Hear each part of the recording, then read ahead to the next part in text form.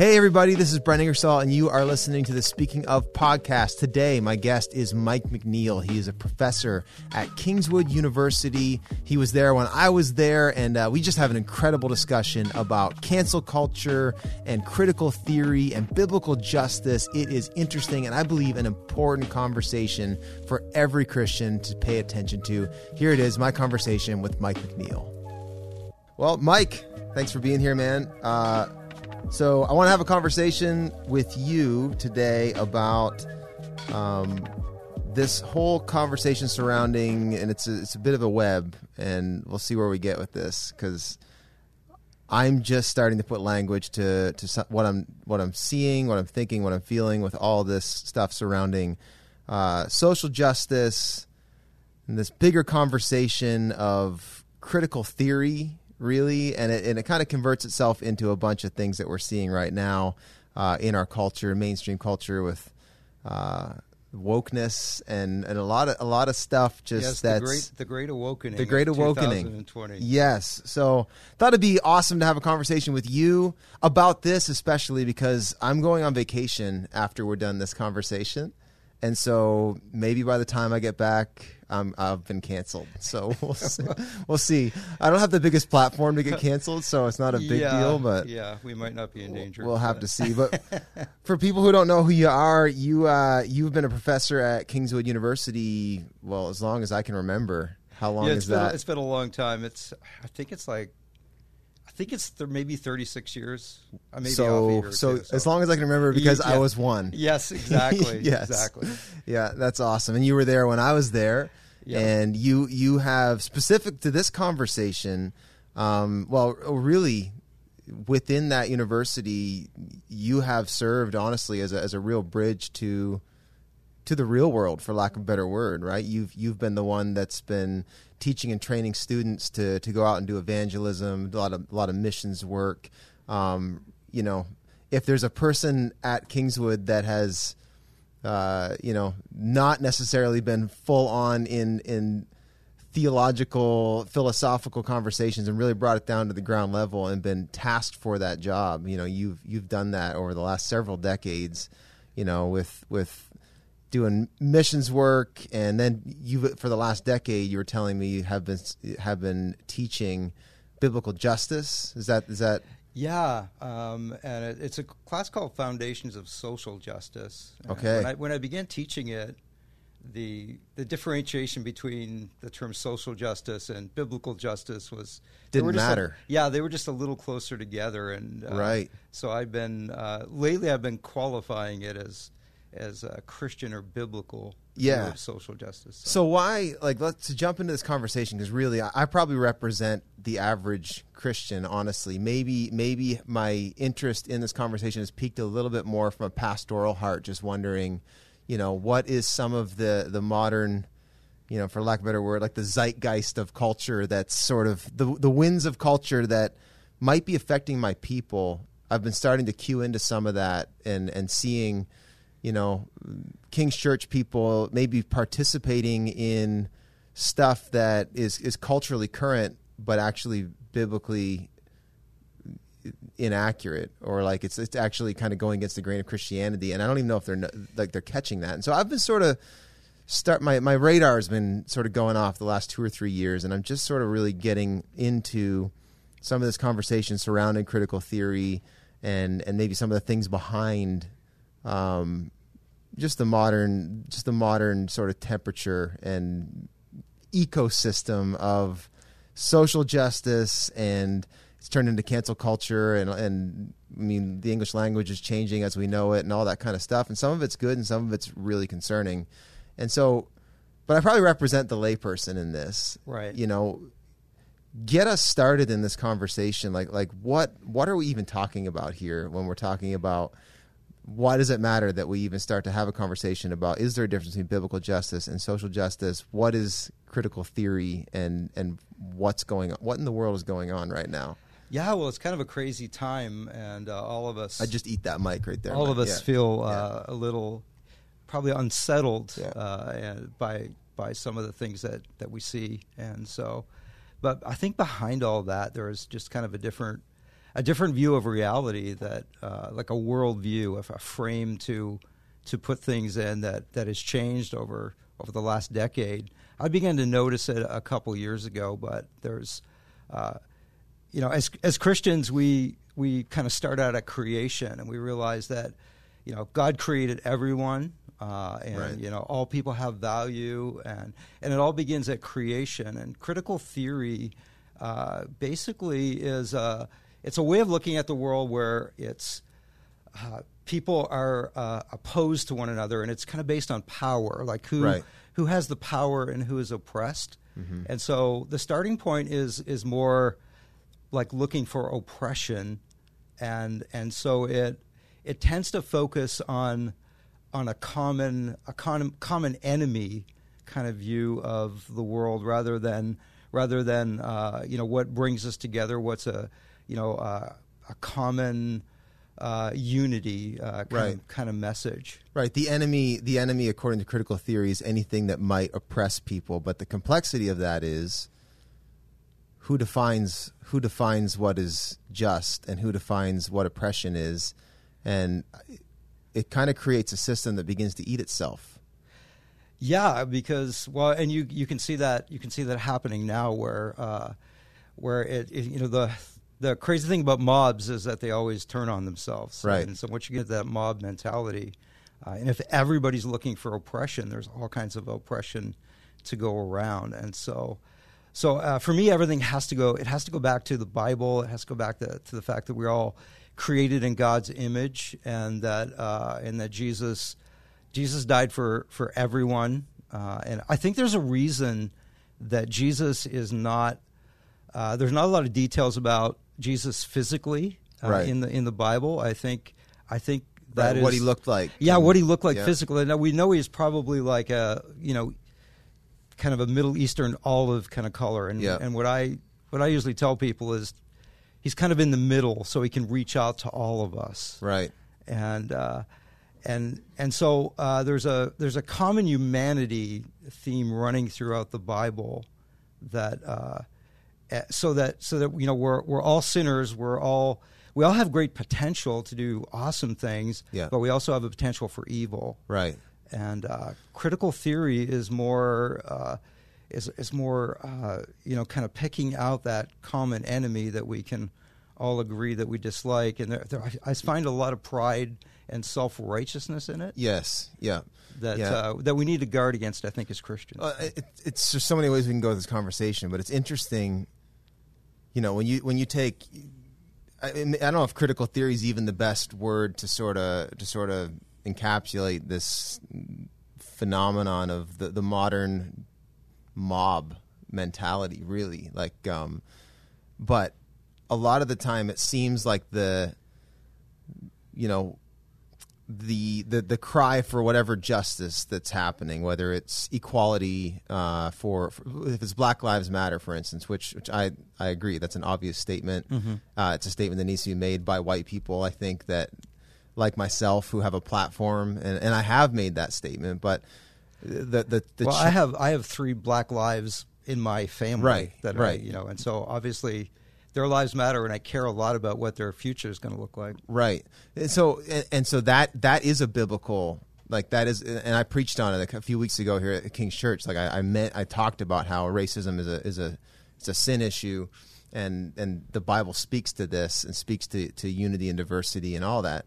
And so, for a Christian, when we see this issue, say this issue is taking the front seat, it's easy, the Christian does need to support that. But what gets dicey and tricky is, and this is where I get concerned as a pastor. You start to see, if you jump on that lane, you start running down that road with an ideology that you actually don't subscribe to the whole thing. Like maybe a better example is, my kids all go to public school, which I'm happy for them. For the most part, it's been a pretty good experience. I think most of the teachers are good people, but obviously, you're in the public school system in Canada. You're getting certain agendas and certain ideologies, promoted and pushed.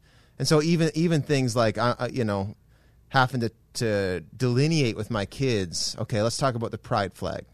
Let's talk about this.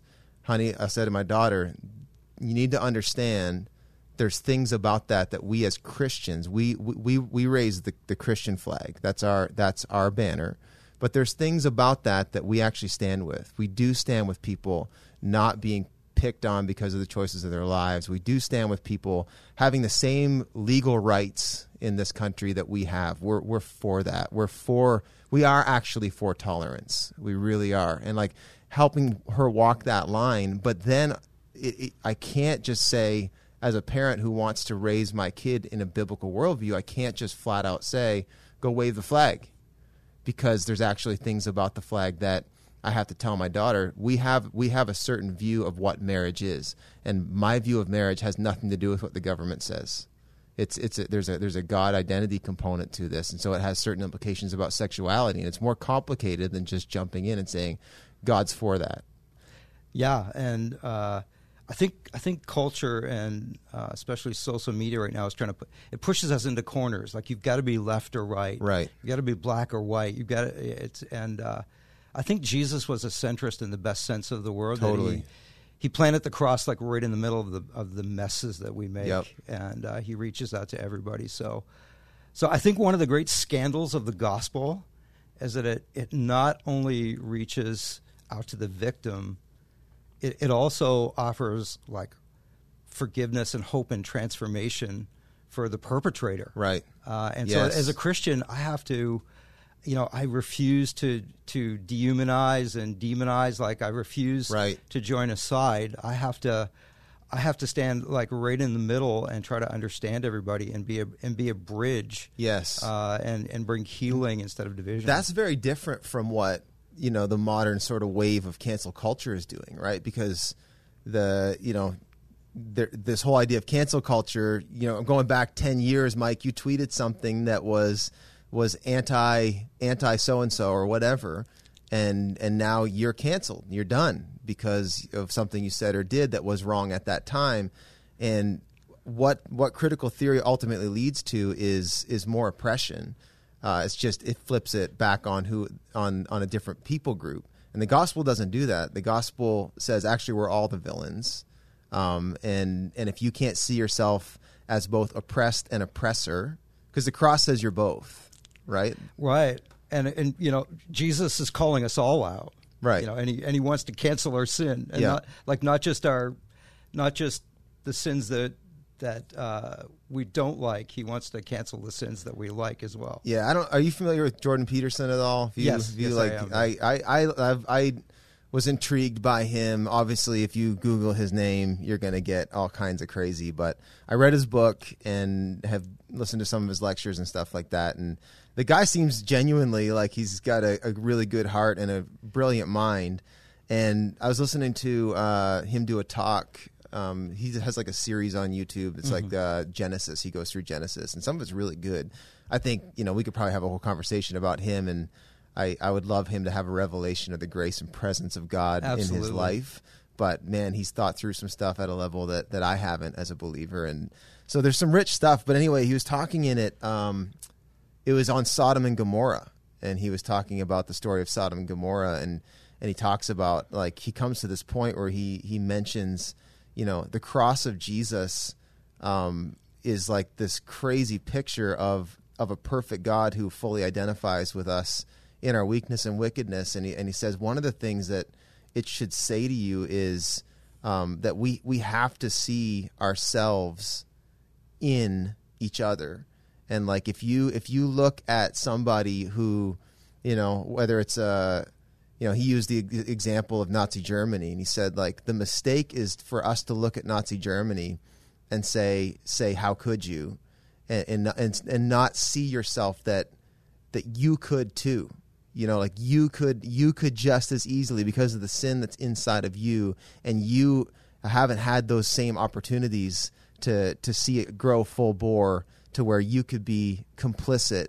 And like he said one thing that really jarred me about Nazi Germany. He's like, we like to think that, it was really just one very charismatic person who duped a whole nation into trying to exterminate the Jews. He goes, it wasn't like that, man. Like people got caught up in that kind of cultural current, and they subscribed to it, and it was wickedness in them. And like he says, the moment you stop seeing your own capacity for wickedness and just a sinister component inside of you, you're missing the gospel. And as soon as we start poking at each other, and again, we're supposed to call out, we're supposed to stand with the oppressed, we're supposed to call out things that are wrong.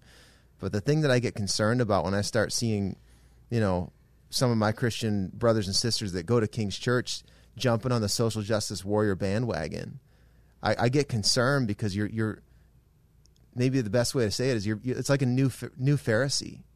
Yeah, it's kind of ironic because in the church for so long we worried about legalism, but now there's we always associate legalism with the right, but there seems to be it's swung left, a new left-wing secular kind of version of being a Pharisee that is and crowds are interesting things. Like when you see stuff happens in crowds that can't happen to people like individually, one-on-one. There's something that takes over there, and I think there's a spiritual aspect of things too. Like like there's principalities and powers. and it almost looks sometimes to me like once you let lawlessness loose, it just seems to grow exponentially. And that would be my concern. Just looking at the world right now is just that sense of lawlessness, and in the U.S. like gun sales have gone through the roof because people are sensing kind of a Wild West thing coming where I better protect myself. For sure. I feel that. Honestly, like since the COVID thing started, like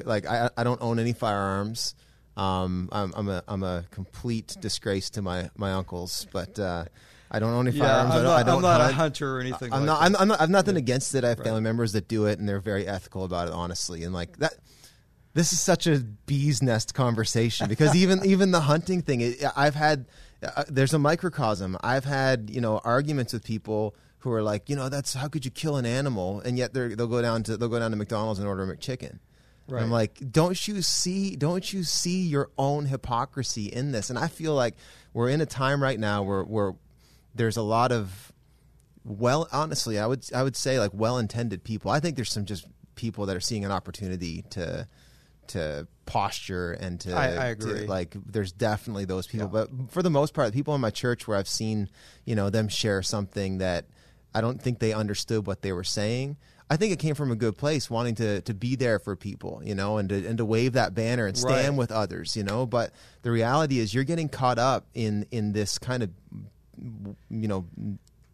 quagmire of conflicting ideologies, and you don't even realize it, and you're circling the drain with this thing. Yeah, and what we need is actual real virtue, not just virtue signaling. Yes. And my goodness. I'm 100% convinced, Brent, that any movement that isn't driven by the Holy Spirit, just because we're fallen, sinful creatures, it's bound to go off track somewhere. Yeah. So the summer of love, like it always ends up with the Manson family. Right. Like that's just the way it is. And so we need to be speaking out on justice issues, but the church has to rise up, and it has to come from a biblical place. Yes. Not if we're co-opted by these other worldviews, we're getting into dangerous territory. Like, biblical authority is paramount, and spiritual intimacy, like both of that. Like we actually need the mind. We actually have to know what the Bible says, but we need the heart. We need the heart of the law in us in order to navigate these things. And I think the virtue signaling, that's what you're seeing a lot of now. You see a lot of people, okay, I'll post something and I'll go to a Black Lives Matter march, but like you don't actually have any black friends that you walk with and love in your life. Like it's so funny to see the gap between posting something online but how far removed you are from actually doing life with these issues. I mean, I've probably been to about 40 countries, and I've worked primarily in like poor kind of environments with a lot of different people of color, like all over the world. And what always strikes me is how much we have in common. Yes. How similar we yes, are. I agree. And the desires, what we're looking for in life, there's so much more that draws us together than separates us and drives us apart. And whatever we focus on and whatever we talk about the most in life becomes bigger. And so if you're focusing on all the differences, and if the media is just constantly like hammering on on division, that's just going to grow. And so as a church, we have to speak up and bring people together. Well, how's that happen? Back to this conversation around like critical theory, that's one of the byproducts of all of this is more division, and you've seen that. Take the Pride movement, for instance. Like, it used to be, the LGBT and LG, and then LGB, and then LGBT, it's kind of and then endless. You can just keep adding plus, and then LGBTQT2RX, and they just keep adding distinctives. And I saw this a couple of years ago now. I spoke on identity, and like specifically tackling the conversation surrounding a biblical view of gender and identity, because that was really coming around at that time. And like, I think there were over 100 on Facebook. There were over 100 gender categories that you could pick from, and I'm not even gonna get into whether I think that's right or wrong. What it does show us is it shows us that there's no end into how this way of thinking that stems from, like you said earlier, identifying oppression in any type of form, and that can even come with, you can't tell me I'm not who I feel I am.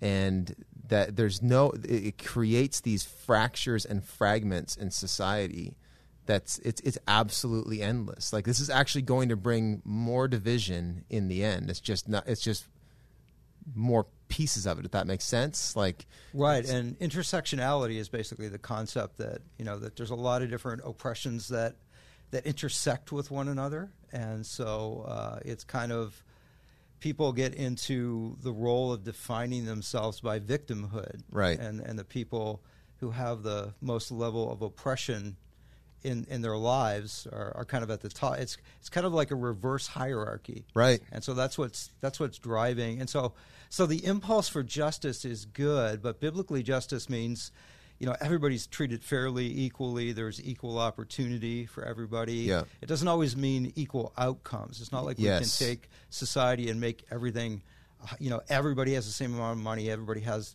the same everything. That's what society wants to do, right? Like, in the Bible doesn't. Yeah, that's not a biblical concept. Like, I think having the equal opportunity, but there's so many other factors in our lives. Yeah. Besides race or sexuality. Absolutely. There's so many factors. Intelligence, even, right? Like, that's a factor, right? So take this equal opportunity, equal outcome conversation. I am all for, I shouldn't have any advantages, in this country from the next free person that lives in this country, whether it's my skin color, my gender, my religion, all that. I'm all for that. Like, however, I shouldn't be punished if I'm able to excel at a certain level. The trick becomes, though, and this is where things go left and right, and maybe the value of a left and a right is, what is that mechanism in a society that keeps, man, this is such a crazy conversation, but like, if the three of us in this room is me, you, and Ron, and God comes and he divides 400 opportunities or dollars up between us equally, and we live our lives for a couple years and we go and generate. It's like the parable of the talents kind of thing, right? Except you take the master out of the equation altogether, and here we are with this stuff. We don't identify at all that there's a master that's given us anything, and so it's just me and mine, and I gotta get mine, and I gotta do what I can. There's nothing stopping me or let's make Ron the smart one and I'm the dumb one and you're the middle. There's nothing stopping Ron from continuing to capitalize on my stupidity or my ignorance and to continue to take more and more of the pie where I'm left with very little. And the conundrum is, people are bad. Like the challenge is people sin have has to be factored into the equation. Yes, like it's an actual issue, and that's why none of these problems are new. That there's a small wedge of humanity who has so much because they've been able to capitalize on the ignorance or lack of opportunity of other people. And there's nobody, and this is the cry of maybe the left, is there's nobody kind of pulling back and saying, hey, like, you can't be trusted to do the right thing for other people. And I heard one guy talking about how, the answer is not equal outcome, like that we just say, doesn't matter how much you work or how well you do with anything, you're all going to end up with a household income of $40K a year or whatever it is, and that's that, and too bad. Well, I've been to some communist countries where everybody gets paid the same no matter how well they perform. Right. And they don't perform well under those conditions. That's right. It doesn't bring out the best in us. Well, the worst in us is going to, that's the point here, is the worst in us is going to come out somewhere unless it goes to Jesus and like there's an actual renewal of a person happening. And this philosopher was saying, like, in a perfect world, the rich and the people with power and the people with extra heightened intelligence and savvy are going to be the ones that actually take what they have and give it to those who have less capacity. Yeah, and we see that happening kind of spontaneously and spiritually in the book of Acts. And then we've seen it at various times through church history. There's a really interesting concept in the Old Testament called the Year of Jubilee. Yes. Which was basically God's system of checks and balances. It was like a reset. God had it in there. Yeah, after a certain number of years, like all the land, which was primarily the wealth, reverted back to the original owners. So it's kind of, that was so nobody could become, just filthy wealth. Generational wealth, basically. Yeah, that checked that. And then God also had in there like legal mandates to care for the poor in the year of Jubilee, or like I think it was in the 7th year, on any land that you were cultivating, you had to leave it, and then and the poor were allowed basically on that 7th year to eat the produce that comes from that part of your field that you're not cultivating. Right, and without the Bible, without the Judeo-Christian kind of concept of reality, I don't believe in critical theory, but you couldn't even have critical theory. Right. Because where do you get a line of justice? The whole concept of justice and oppression and all of that grows out of Scripture. It just doesn't kind of come naturally to people. And the further back you go in history, the more slavery was not invented by America. It was very, very common. Although that's been said in the last few weeks and applauded. I saw it was in one of the many governmental buildings in the States, somebody getting up and saying, we invented this system of slavery. Like, are you serious? Now, America is very efficient, and so they monetized it at a new level. A different level. Yes. But it was very common. Yeah, absolutely. I mean, it's always been a thing. And the reality is, it's slavery, human trafficking and slavery still exist in the world today. Big time. Not like a past tense No, conversation. not at all. I think that one of the biggest things surrounding this conversation, I'd encourage people to go do some research on critical theory and the Frankfurt School and kind of where this stuff's rooted. It does have some direct sort of parallels, if not roots, to like Marxism.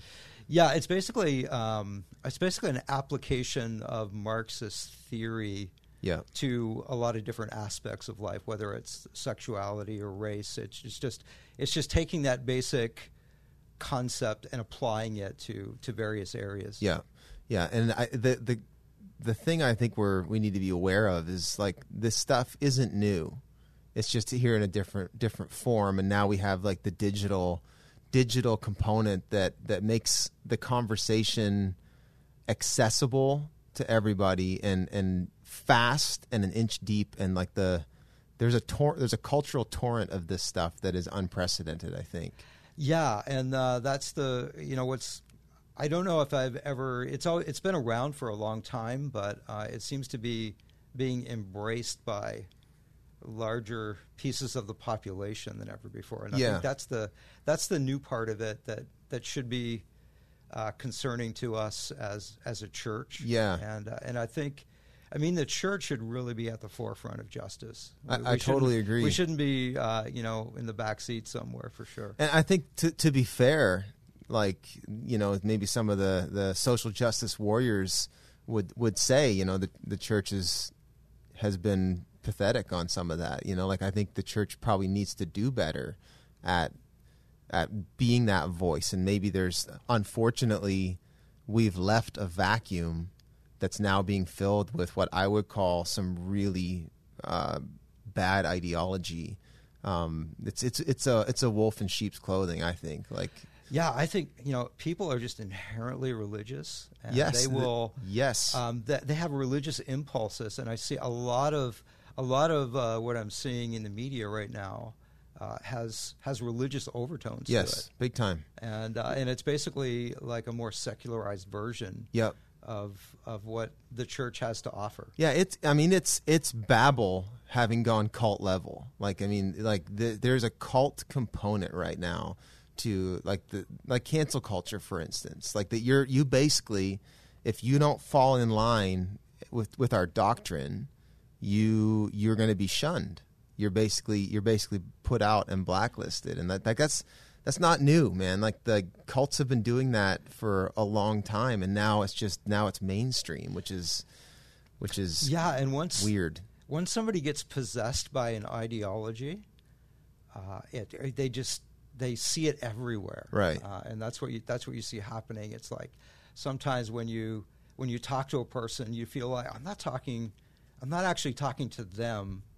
They just keep spouting all these phrases, like the talking points. Yeah, and they've been possessed by an ideology, which is kind of working through them rather than you just having a sit down like one-on-one, heart to heart. Well, with a real person. Let's run that because so there's two conversations here. There's the conversation of what this is doing, I think, to society, and then the more important conversation for us as Christians and Christian leaders is how is this affecting the church? But you think about how this is running itself out with society,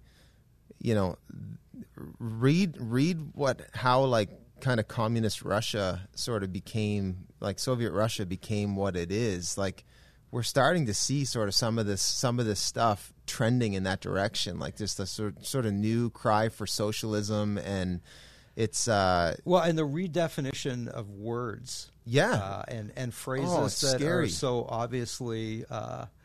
It has a very Orwellian 1984 kind of quality. I read that. Yeah. I read 1984 a couple weeks ago. So I had a friend of mine who's actually, I would say, is an agnostic at this point, but very much. Again, it's interesting some of the voices that are popping up. Like we aren't just speaking some of these concerns as like these kind of outlier Christians. There's a growing voice in the populace that are saying like, hey, pump the brakes on some of this. This is where this is going. And 1984, for anybody who's listening or watching who doesn't know, it's a book published by George Orwell. It's fiction, but it's like scary, accurate. The odd thing right now is that reality seems like fiction, and fiction seems like reality. It does. And like, so in this is where you get the terminology, like many of you probably heard the word like Big Brother. Like this, it came from this book. And, you basically, it's this kind of dystopian future at the time, although it's past now. It's 84 is a long time ago for us. But he would have wrote this, I think, in the 50s. I think he called it he wrote it in 1948. Yeah, okay. And it was a commentary about what was going on in the world. Right. It was post and he just Nazi Germany. He just made it in the future and used 84 instead of 48. Yeah, and it was post, like basically took elements of Nazi Germany and elements of Soviet Russia and basically said what would happen if like those two kind of made a baby culture, and it was Great Britain basically. Right. And the stuff in it that he writes, allegorically is happening right now. Like you can't say that word, or we're actually changing the meaning of words in order to suit our agenda. And that you're literally seeing that happen. And that to me is one of my big issues for Christians is we can't start redefining words that the Bible defines. Like that is like the whole thing is based on the word. Yeah, and the creation of the world as spoken by God, the words are very, very important. Huge. And so like it's not as simple as just changing words to fit our. Well, words are if you don't have a belief in God, words are just a social construct, right? And you can do whatever you want. And so is gender, and so is marriage. It's all just a social. So may the people who can gain the most control win, basically. Yeah, and you do see. So from a societal standpoint, I think it would be wise for people to. I admit I have not read the entirety of the Gulag Archipelago, but I've gotten the Coles notes. I've watched some videos that basically summarize it, and even that is enough to kind of send some chills down your spine. Well, Solzhenitsyn had there's a great statement out of that book where he says, like, it would be so easy if there was just a group of bad people and we could separate them and point the finger at them and get rid of them. But evil runs through every human heart. Right. And so just, again, to catch people up, that's a book. What's his first name? Solzhenitsyn. Alexander. Yeah. So he wrote this book basically out of it.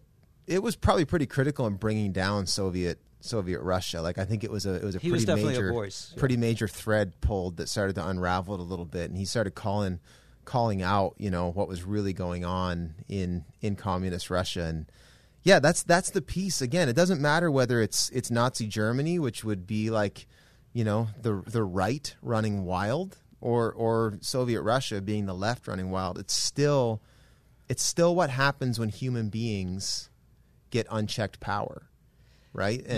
And that's the point of Genesis chapter 11, Tower of Babel, right? Like that's when you see the human beings kind of organizing together, building this great tower, and God says, basically, I'm going to go down. I'm going to disassemble this, because if I don't, I forget what the line is. It says something like they'll be capable of anything, kind of thing. And I used to read that like, well, was God nervous? No, right. Was he? I know what you mean. But actually, no. The language in there is they'll be capable of doing horrible things to one another. Like, this is gonna be their ruin. So it was protective. I'm gonna destroy this to save them, right? Because that's like where that kind of that Mark Sayers line, like, you're trying to build the kingdom without the king, right? And Jesus, I mean, as a Christian, my identity is rooted in Jesus. It can't be rooted in culture. It can't be rooted in color, anything else. Right. As a Christian, it has to be rooted in Jesus first, and his kingdom. Yeah. And you see, and the interesting thing with some of this is that this stuff's so compelling, and it sounds right at surface level, a lot of it. Now, some of it's just getting so wild that it doesn't even sound right. You should just pull back once in a while and listen, like, just say out loud what you're reading, and really question, some of this stuff. Like, it's just incredible how far down the road some of us will end up running with some of this ideology and some of these talking points, even, and some of the regular, some of just the jargon and rhetoric that this time in our history is creating. Like, you're getting caught up in stuff that, like, think about what you're really saying. Yeah, I was listening to Sirius XM in my car today. So basically, you can choose. There's a Beatles channel. You can listen to nothing but Beatles if you want. And it occurred to me as I was listening to music today, that's the same thing with our news now. We choose our news. Yep. And so we get in these crazy echo chambers. Yep. And we're not. I wish somebody would start a channel called Just the News. Yeah. Like, no spin. No, this is just what happened today. You figure out what it means. Well, we're creating, like, it's idolatry, really, that we're creating ideologies in our own image, right? Is really what we're doing. Like, Twitter is an echo chamber for what we want to hear. The news, I mean, you can basically, even cancel culture. What are you doing when someone says something that you don't like or disagree with? You don't engage them in discourse. You shut them off. Right. And so, like, we've created this world where we all get to be God. We all get to be the authority, right? And that's the scary part of all this for the Christian is some of this kind of modern landscape is pulling at the very thread that it's pulling out the foundation of everything we believe, and that is, Jesus is Lord. Right. And like that, he's not here to have a dialogue with you about, what do you think, Mike? He's not. Yeah. And where postmodernism plays into like intersectionality and critical theory is just the idea that there is no big overarching truth. Right. And so if that's true, then everybody just has their own truth and it's a competition. Yeah. Whereas as a Christian, I have set aside my truth. I've set aside the way I grew up, maybe some of the things that I inherit, and I look at God's word and I say, this is the measure of truth. Yes. And everything in my life and everything I see around me, I measure by that, not by my own standards. And that's that. I mean, you said the word "my truth" in there. I mean, that's something that as a Christian we have to reject. Like you have to reject the terminology "my truth." Like to be a Christian is to say, my truth sucks and it's not true. Right. And so there's a truth and his name is Jesus. And like that to me has been my biggest concern as a pastor has been, in some of these dialogues I've had tearful conversations with people who maybe have left our church over, how I've preached on identity or marriage or sexuality. Those are the big hot button ones, right. I think, and they've left. And, the heartbreaking thing for me has been, like they didn't leave over a biblical discussion. They left over how they feel. Right. And I've been very upfront as a pastor about some of these things. Like if you can make a biblical case for something, I have to submit to that. I'm not trying to create some agenda. I'm not trying to, in fact, it'd be much easier if the Bible said, let us create man in their image. It'd be much easier. All of our lives would be easier if the Bible was, more user-friendly to our current culture. Totally. Absolutely. But it just doesn't move for our needs. And so like my big fear and concern for Christians is if you are walking away from a church community because you disagree with a stance, is your disagreement based on the Bible? Is it based on the authority of the Word, or is it on your opinion? Have you actually done biblical study on this? And that to me is my biggest concern for the Christians. Lived experience is kind of king. Yes. And so, and lived experience is based on more, this is what I experienced and this is how I feel. Yeah. Rather than a kind of an objective reality or an objective measure of truth. Yeah. And I've seen some families like that go to our church. I've seen both. I've seen some families that, they'll have a child come out. They'll have a child that's homosexual or maybe even, gender, like they're changing gender, that kind of thing. And I've seen some families basically change their theology because of that. And as a parent, I get it. I do. That's such a deeply knitted conversation, for a person. It goes back to like, is Jesus king? And sometimes that means Jesus is put even before family. Yeah. Or even before what I would like to do or how I feel about this. So I have some friends that, like, I have a really good friend who is at our Halifax campus whose brother's gay. His brother is gay, and but they've chosen to navigate together hey, I have this view on what marriage is. It does not mean I don't love you. It doesn't mean I can't be your friend or your brother. And like I've seen them just look, I'm not gonna go against what I believe the Scripture says, unless you can show me where I'm in error, and I'll submit to that. But I'm also not gonna just not be your brother. And I feel like there's this unfortunate thing that's happened in the church where, you'll have some folks who say, I can't not love those people, and they equate love as acceptance, like of affirmation. And so to stay in the church is to basically deny my gay brother, right? And that's such a tragedy that has happened inside the church. Like, there's got to be room where, like, for whatever reason, Jesus was able to never budge on what he says and truth, and calling sin, and yet every type of person wanted to be around him. Yeah, and one of the things that has helped me is I've had hard conversations with people with very different viewpoints as to reiterate, like, look, this is not my own personal opinion. This is not just me speaking. I'm going to tell you what the Bible says. Yeah, and it's up to you to, like, deal with it. Your conflict is now with God. It's not with me. Yeah, you work that out with him. And you work that out with him. Yeah, and that's my feeling on it. And I think the church, out of fear, if I'm changing in any way right now, it's not on my interpretation of the Bible, but it is on the, like, you know what? Like, can we just stop making this such a freaking issue? Can we stop, like, the bigger issue to me is the Bible authoritative? Right. Like, that's the issue. Can we stop starting with, what's the Bible say about gay people? Why are we doing that? Why are we isolating this one issue? Can we make this a bigger issue?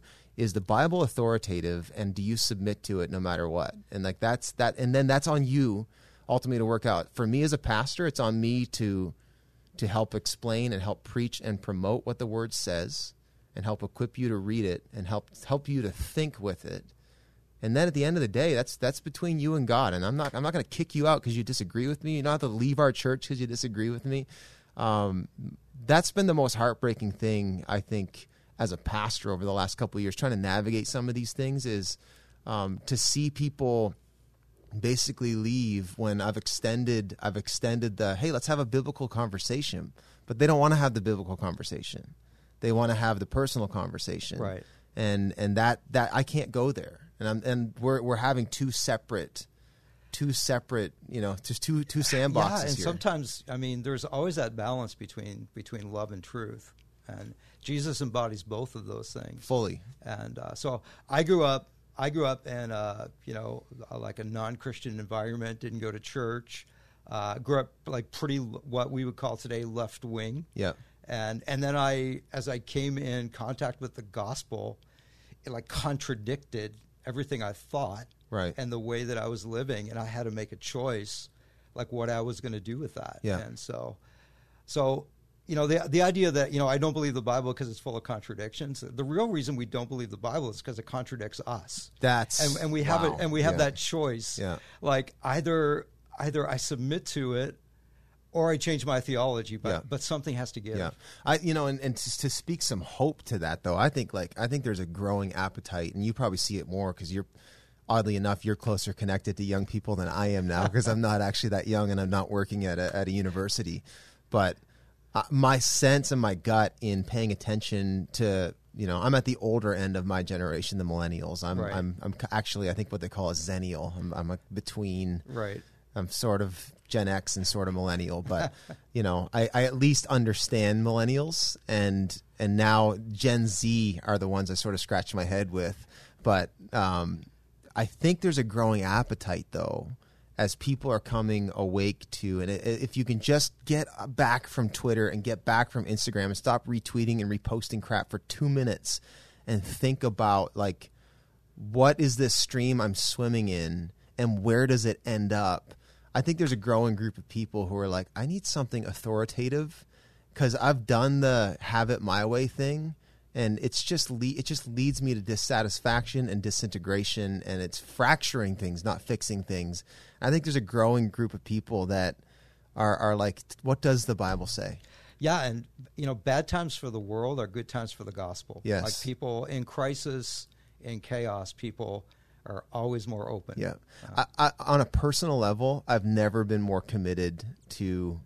I have got to cling to this word, man. I've got to cling to the Bible. Like I feel so lost, honestly, like with my own feelings, my own subjectivity with all of it. Like wrapping my head around all of it, the sociological components, philosophical, economic, political. It's just such a mess. And sometimes I just want to walk away and just grab my Bible and hug it and just say, I'll do whatever you say. Yeah, mess is a good word. And I would not want to try to navigate these waters without the wisdom of the Holy Spirit. No.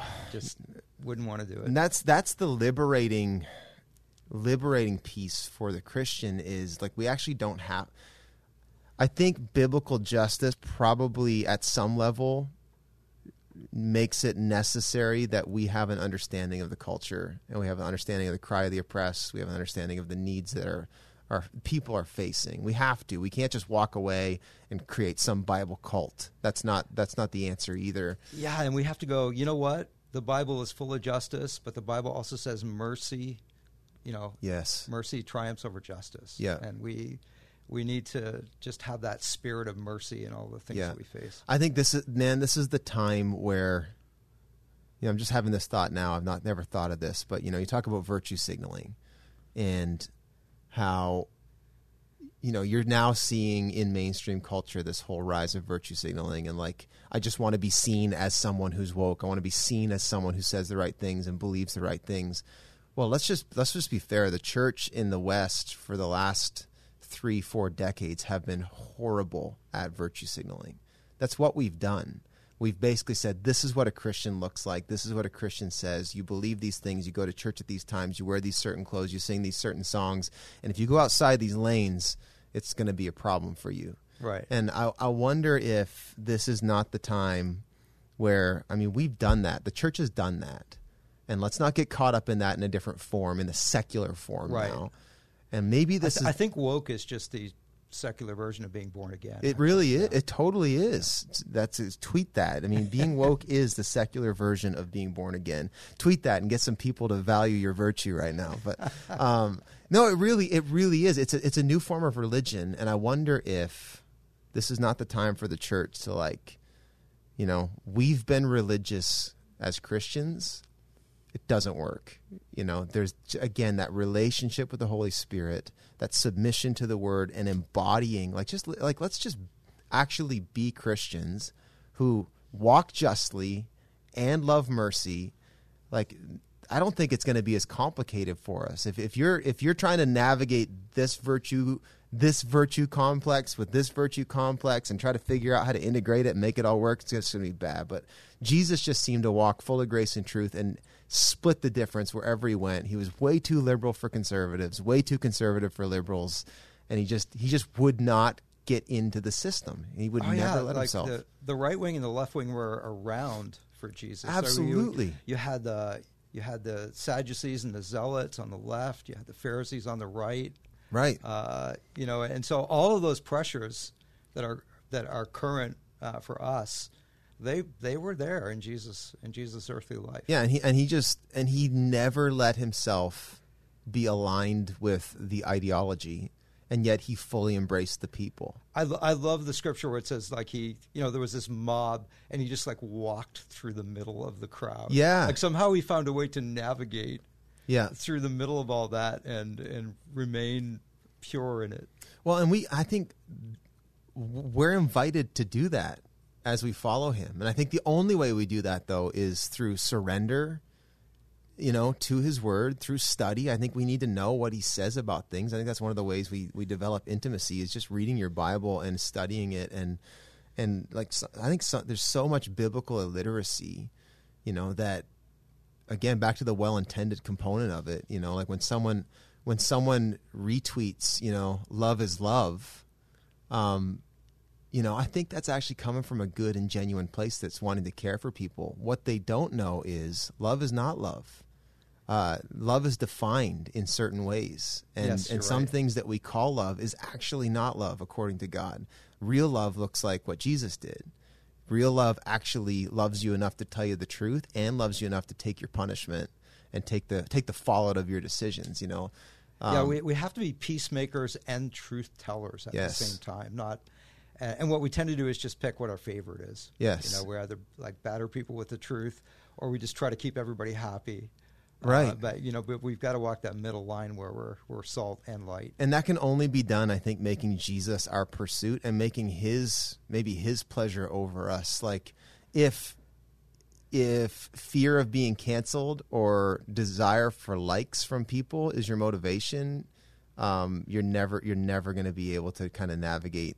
I think the crowd is very fickle. Super fickle. The same crowd that was yelling Hosanna, 3 days later they were yelling Crucify him. Right. And that's a pretty good picture of the way crowds are. It really is. It really is. And yet, I mean, Jesus never. And now he's creating a crowd around him that are not just aligned, but we're supposed to have renewed minds and to be able to actually think like him and to think with the Word and to be able to.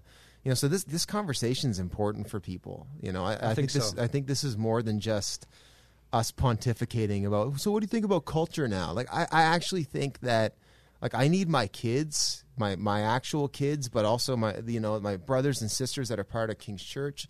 Like we got to be able to actually see what's going on and say like, am I a Christian or not? And am I aligned with Christ or not? And am I just getting caught up in some things that sound right? Or maybe there's pressure, or maybe there's just this sort of like cultural current that's sort of sweeping me away, and I'm not actually living, like as a disciple. Yeah, crisis is clarifying, and I think there's going to be. I think there are going to be some people kind of after COVID that just don't come back to church. Yeah, it's going to clarify where they're really at. Yeah, and there's going to be other people that just dig in because they're like I am all in this thing. I agree. I think there's a big separation happening, and I think God is drawing a line in the church where it's like you're not going to be able to straddle the fence, and unfortunately, I think there's going to be some people that end up in the woke religious stream that have had shades of Jesus, but really only in as much as he will follow them, not they will follow him. Right. And that's my big concern. And to be fair, like we're all prone to it. We all want Jesus to validate, oh, absolutely, our agenda and our position. And yet the Jesus that I've come to know and love, rarely, bends for the way I see things. He just won't do what I want. Not at all. No. But like that's you read him talk about, like, blessed is the one who is not offended by me, right? Like I'm the cornerstone that you either build on or trip over. There's no like you're going to have 1 foot on me and 1 foot in the world. Like it's like you either build your house on this rock that's not. It's you can't have a rock that's both immovable but will move for you. Right.